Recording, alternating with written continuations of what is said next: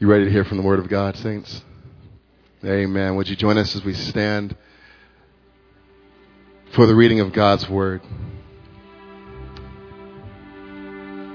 The scripture reading is from 2 Peter, 3rd chapter, verses 1 through 5, and then verse 10 through 14.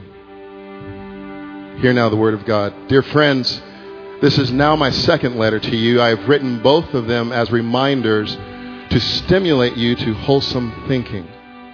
I want you to recall the words spoken in the past by the holy prophets and the command given by our Lord and Savior through your apostles. Above all, you must understand that in the last days scoffers will come, scoffing and following their own evil desires. They will say, "Where is this coming he promised?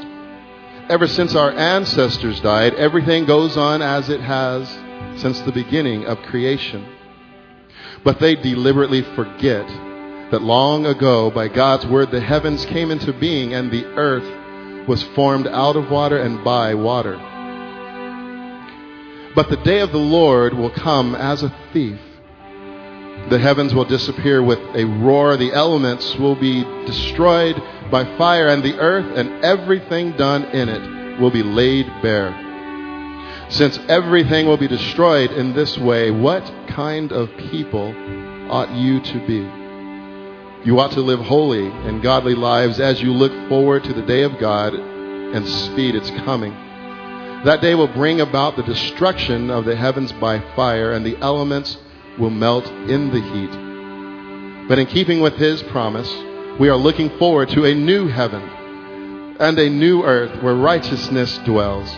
So then, dear friends, since you are looking forward to this, make every effort to be found spotless, blameless, and at peace with him. Family, this is the word of the Lord. Please be seated.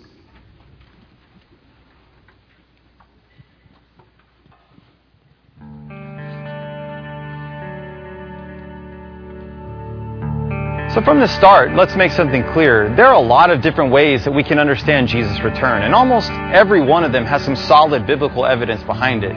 So let's not bore each other with details about this theory or that. Instead, let's talk about some of the things that we can agree about. Christians for almost 2,000 years unanimously have been proclaiming that Jesus would come and set things right. That involves at least two things. Jesus will come and his chief duty will be to judge the nations. And he'll come back to restore creation, to restore it to its intended glory. So from the very beginning of time, God planned it this way, for Jesus to come back and to make things right. That gives us hope. That's really what Jesus' second coming is all about, to restore hope in our lives. When our lives are difficult, when we're going through hard times, we can have hope that the future is real. Without that hope, we really don't have any reason to believe in Jesus if he's not coming back to rule supreme. So Jesus is returning, and therefore we can have hope. Amen. So why is Matt Barnes in the video there sharing this good news about Jesus is coming again on a football field? Any ideas? I'll give you one clue. He's from Texas. But you'll need to watch the video to find out more. So I hope you'll do that. Go on and see some of this great material that's been prepared for us. Friends, we are in the home stretch of our Shared Faith series, going deeper into our statement of faith and the essentials of the gospel that unite us together in this amazing family we call the church, the body of Christ. And the image of the church as the body of Christ is an important and meaningful image. But the Bible uses other images, and I love the image of the church as the bride of Christ. Look at Ephesians chapter 5. Here, Paul compares the relationship of a man and woman in marriage to the relationship of Christ and the church as his bride, beginning in verse 25. Husbands, love your wives. How are husbands to love their wives? Just as Christ loved his bride, the church, gave himself up for her to make her holy, cleansing her by the washing with water through the word, and to present her to himself as a radiant church without stain or wrinkle or any other blemish, but holy and blameless.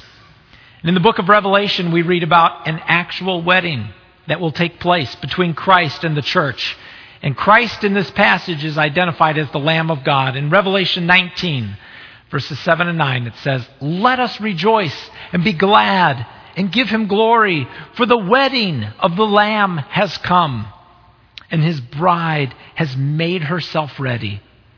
Then the angel said to me, "Write this, blessed are those who are invited to the wedding supper of the Lamb." And he added, "These are the true words of God."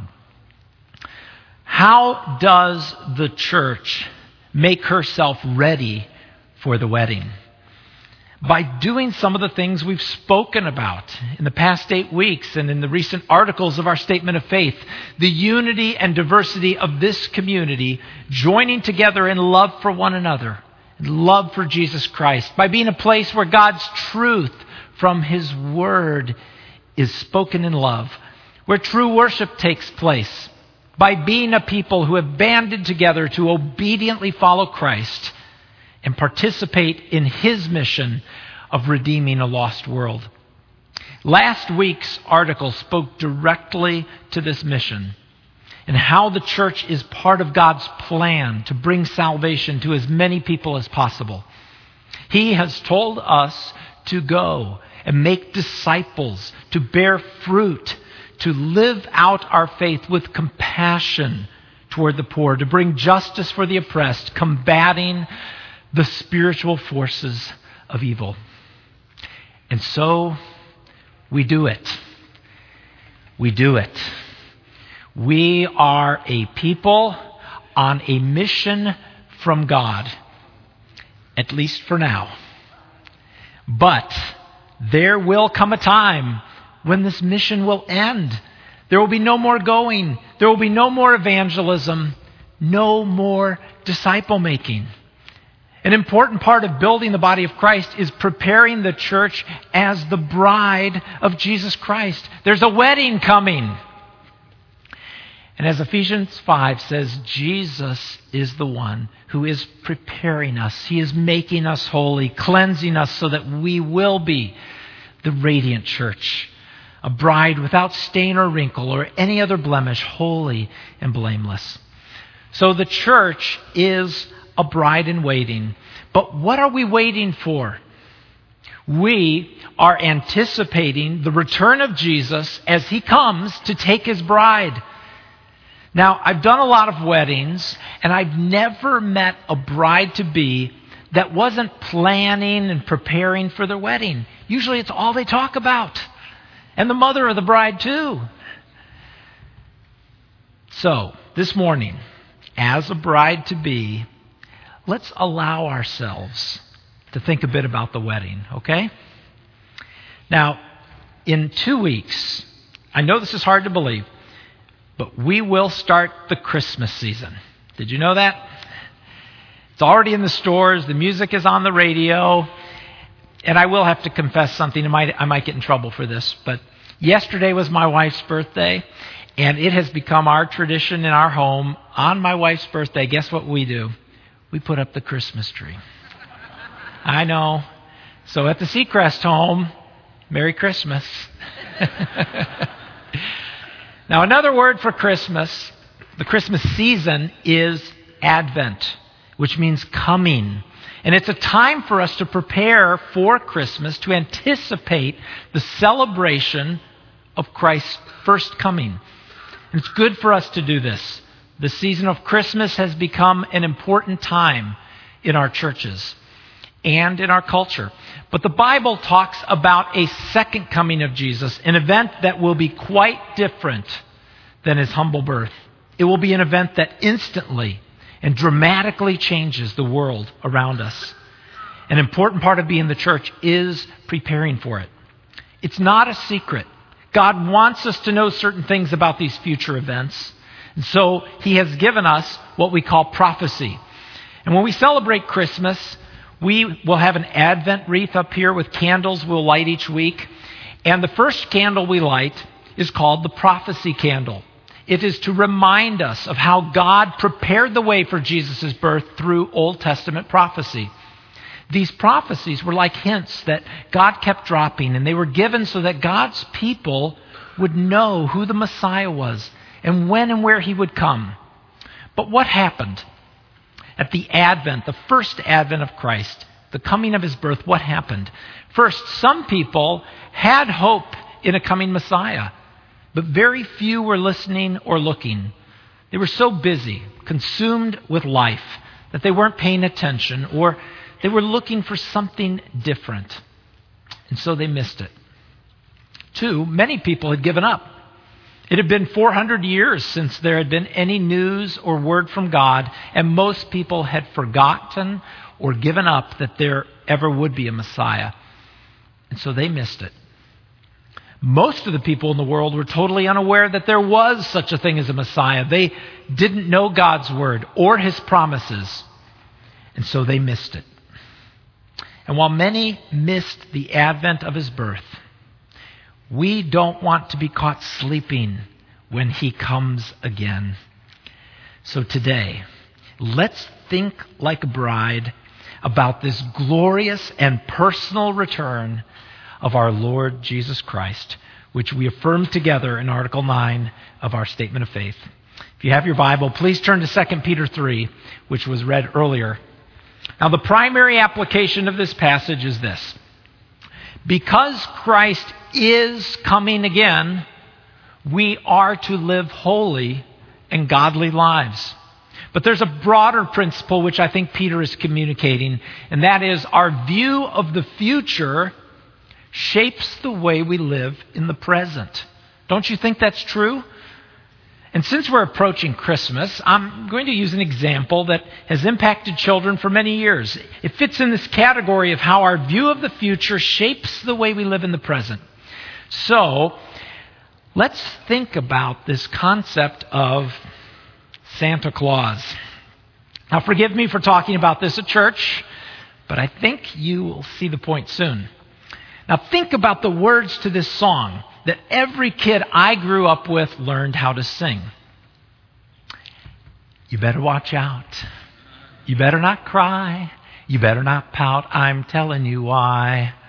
Santa Claus is coming to town. All right. He's making a list. He's checking it twice. He's going to find out who's naughty and nice. Now here's where it gets interesting. He sees you when you're sleeping. He knows when you're awake. He knows if you've been bad or good. So be good for goodness sake. You better watch out. You better not cry. You better not pout. I'm telling you why. Very good. You learned that too. Wow, from the sound of that song, Santa is a pretty powerful guy. And as a child, knowing that Santa was making a list, he was checking it to see if I had been naughty or nice. The fact that he knew when I was sleeping or awake, if I was bad or good, that motivated me to be good. It absolutely affected my behavior, at least around Christmas time. And the same was true with birthdays and other times when my behavior would be held accountable. Well, this morning is not about a Santa Claus who's all-knowing and all-powerful, but about a God who is, who knows us, who created us, who loves us, and who has entrusted to us a great mission, and who will come to gather his people, to raise the dead, to judge the nations, and to bring fulfillment his kingdom. His name is Jesus, and he is coming to town. Amen? He's coming again. So this Christmas season, whenever you hear that song now, you can just plug in Jesus Christ is coming to town. And the fact that Christ is coming again ought to make a difference in how we live. It should make a difference in the church. It should affect our behavior. So Peter tells us the purpose for his letter in 2 Peter 3, verse 1, to stimulate you to wholesome thinking. The church had been persecuted from the outside. This was a primary theme in his first letter. And now the church was being attacked from within as well by false teachers, by scoffers. These were people who were denying that Christ would come again. And as a result, they were following after their own evil desires. Now, Peter said he wrote this letter as a reminder, there in verse 1. And I think Peter would have us remember two things. First, the fact Christ is coming again. Verse 10, but the day of the Lord will come like a thief. It will happen. That should be our primary view of the future. The Bible is clear that there will come a day when Jesus, the Messiah, returns to judge heaven and earth and to rule as king. Both the Old Testament and the New Testament are full of promises about this second coming of Christ. I encourage you to go on the Shared Faith site of our webpage and read Pastor Greg's commentary on this article, where you'll get much more detail and many more scripture references about the second coming. There are over 1,800 references about the second coming in the Old Testament, 300 references in the New Testament. That means that 1 out of every 30 verses in the New Testament is about the second coming of Christ. For every one prophecy about the first coming, there are 8 prophecies about the second coming. This is something God wants us to know about. He wants us to think about it. He wants it to shape how we live our lives, anticipating this. But even so, if you look at verse 2, Peter affirms the words of the prophets and of Jesus and the other apostles. And then he says in verse 3, in spite of all of this testimony and evidence, there will be scoffers. People who will deny the fact that Christ is coming again. As we look at the text, what do we learn about these scoffers? According to Peter, they misunderstand two things. First, they have a naturalistic view of the universe. Beginning in verse 4, it says, they will say, where is this coming he promised? Ever since our ancestors died, everything goes on as it has since the beginning of creation.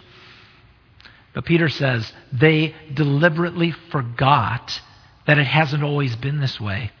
It was by the power of God's word that the heavens and earth were created. This same power brought judgment and destruction during the flood.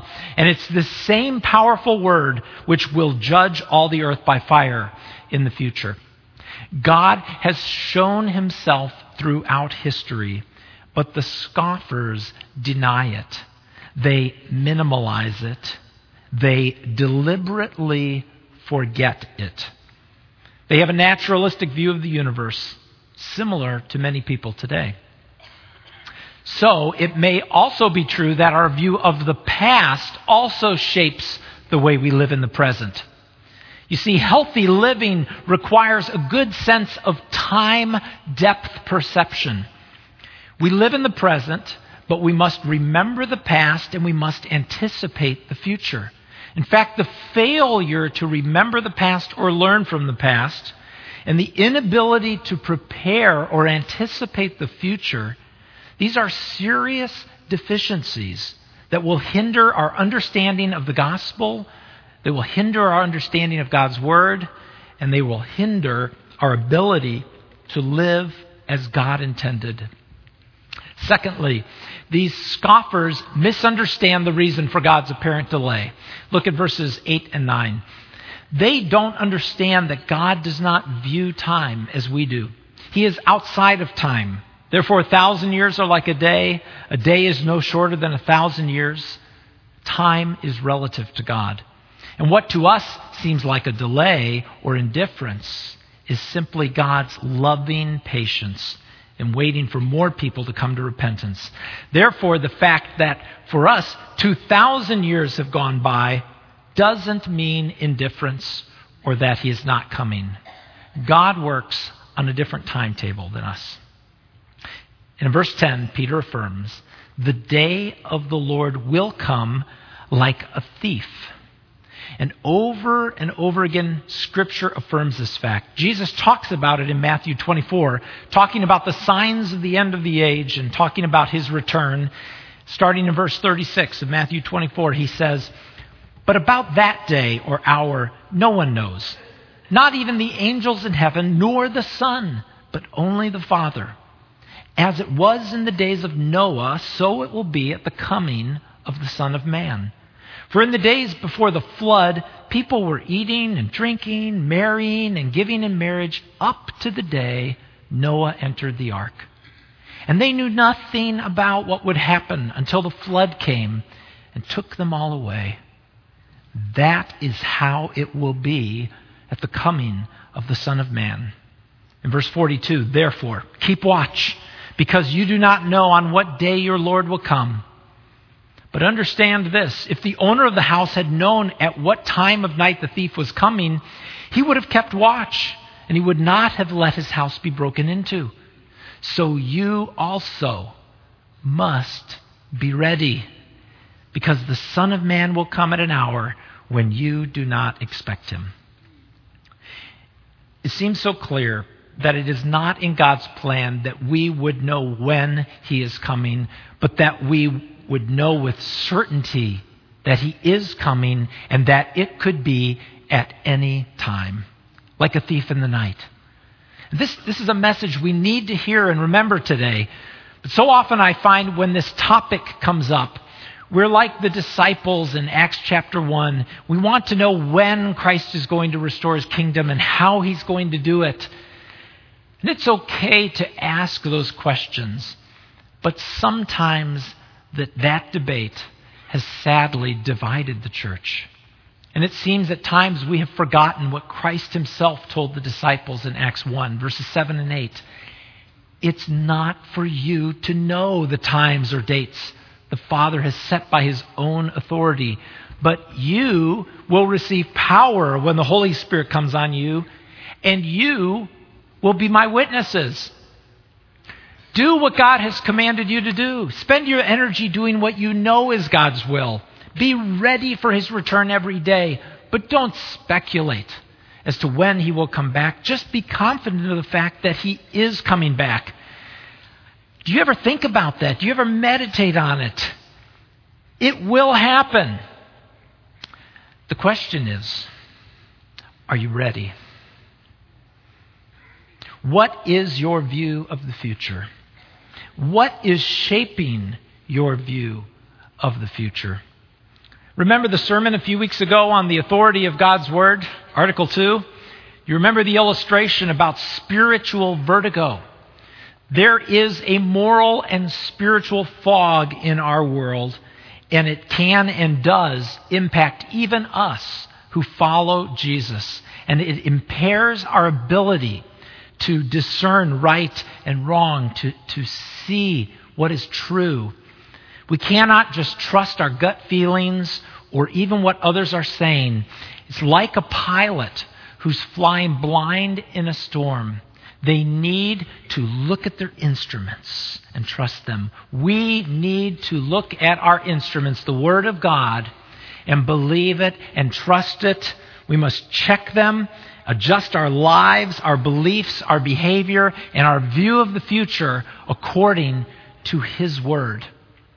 And at Lake Avenue Church, we believe in the glorious and personal return of our Lord Jesus Christ, because God's Word tells us it will happen. I encourage you to think about it, to meditate on it, and to be convinced that it's true. It will change your life. And I think this is what Peter wants us to do. He wants us to remember the fact that Christ is coming again, and then he reminds us that this fact should have a result in our lives. It should impact our church, and the result is we are to live holy and godly lives. Our study of future events is not to be a form of intellectual gymnastics, simply to stimulate our minds. It is to be the driving force behind a life of obedience, of holiness, of godliness. In talking about that day when Christ returns, Peter says in verses 10 to 12, But the day of the Lord will come like a thief. The heavens will disappear with a roar. The elements will be destroyed by fire. And the earth and everything done in it will be laid bare. Since everything will be destroyed in this way, what kind of people ought you to be? You ought to live holy and godly lives as you look forward to the day of God and speed its coming. That day will bring about the destruction of the heavens by fire, and the elements will melt in the heat. The transitory nature of our world and universe, the fact that it will be destroyed, ought to make a difference in our system of values and our priorities. Is 2 Peter 3 part of your belief system? Do you believe that it's true? If what Peter says is true, and I hold it as a deep conviction in my life, it should impact what I see as important in life. And then this in turn should have an impact on my behavior and on my goals in life. The result should be holiness, which is a separation from sin, a set-apartness for God. Godliness, being devoted to the worship and service of God, developing characteristics that are true of the children of God, reflecting the very nature of God. It's about having an eternal perspective. Jesus talked about storing up treasure in heaven, which cannot be destroyed either by moths or rusts or thieves or by this coming judgment. This is a critical message for our culture today, that materialism, which is an idol for many of us, is a dead-end street. Now, the Bible doesn't criticize money or material things. There's nothing evil about money per se. Paul says in 1 Timothy 6 that it's the love of money, which is the root of all sorts of evil. So it's a matter of the heart. And if that's where our heart is, then we're not ready for Christ to return. And it seems to me that the message I keep hearing in Scripture is that we are to be ready, because that day will come like a thief when no one is expecting it. We want to be like the faithful steward who is entrusted with responsibility. And when the master returned, that servant was told, "Well done, good and faithful servant." That's a motivating factor for me. But I don't live in reverent fear if I don't think I will be facing God. And don't get me wrong, I'm not saying that fear should be the primary motivator in our lives. This is central to the message of good news, that it's God's grace, His mercy, His kindness are what lead me to repentance. I know that in Christ I am complete. When that day comes, I know that I will stand before God, not on any merit of my own, but solely on the grace of God. I will be covered with the righteousness of Christ through faith. I approach the throne of God with confidence, not because of me, but because of what Christ has done for me. Do we understand that? That's good news. So I don't fear that God will not accept me. But I know that Scripture says that the works of my life will be tested as with fire. There is still an accountability which I have before a holy God for how I invest and live my life.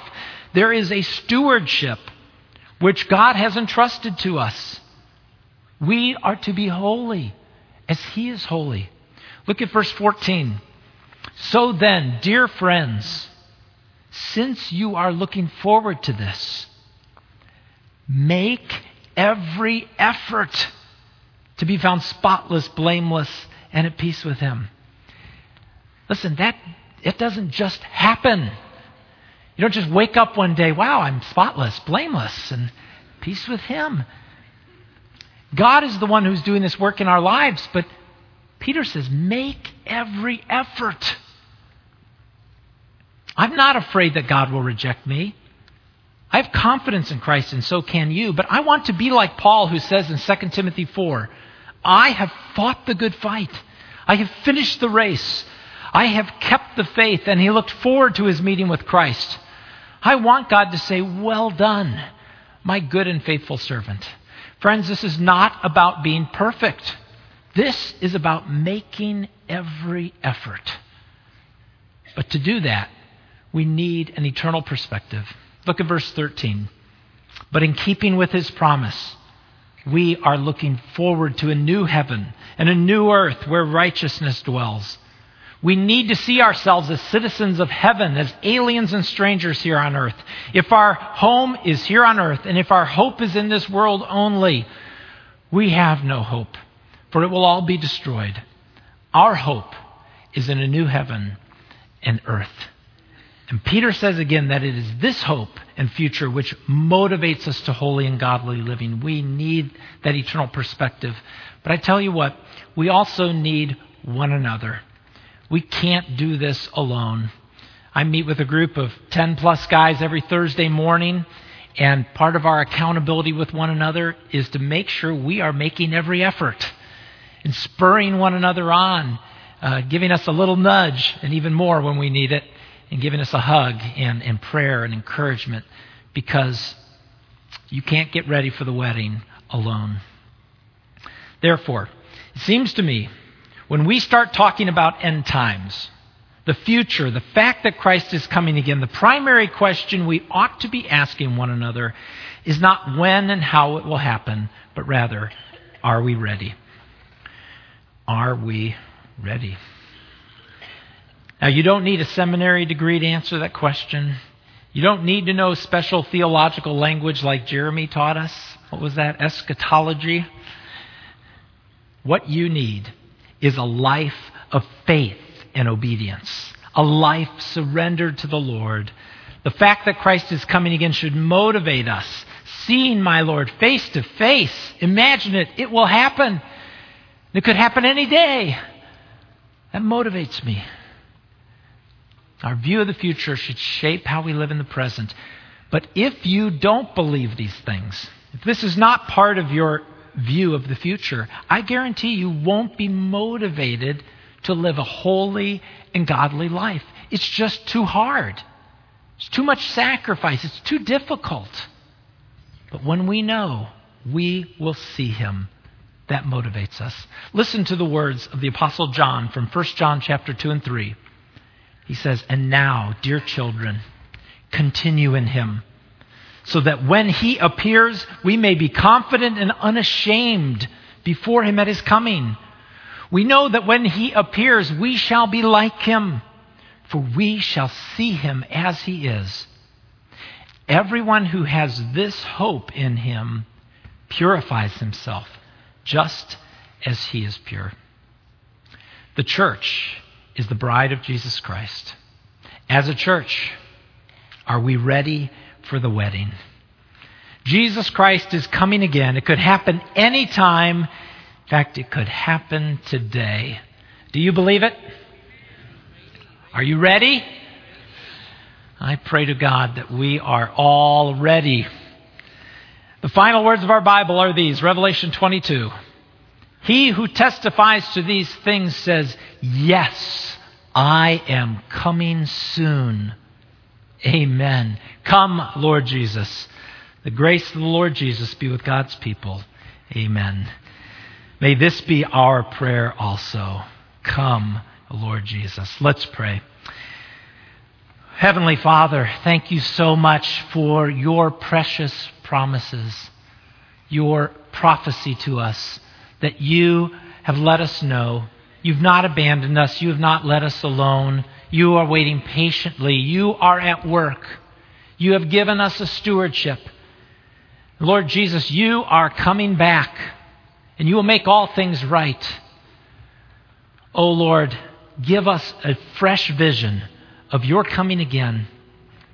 May that vision motivate us to holy and godly living. May it motivate us to complete the mission that you have given us to do. May we be found faithful when you come again, Lord Jesus. In your name we pray. Amen.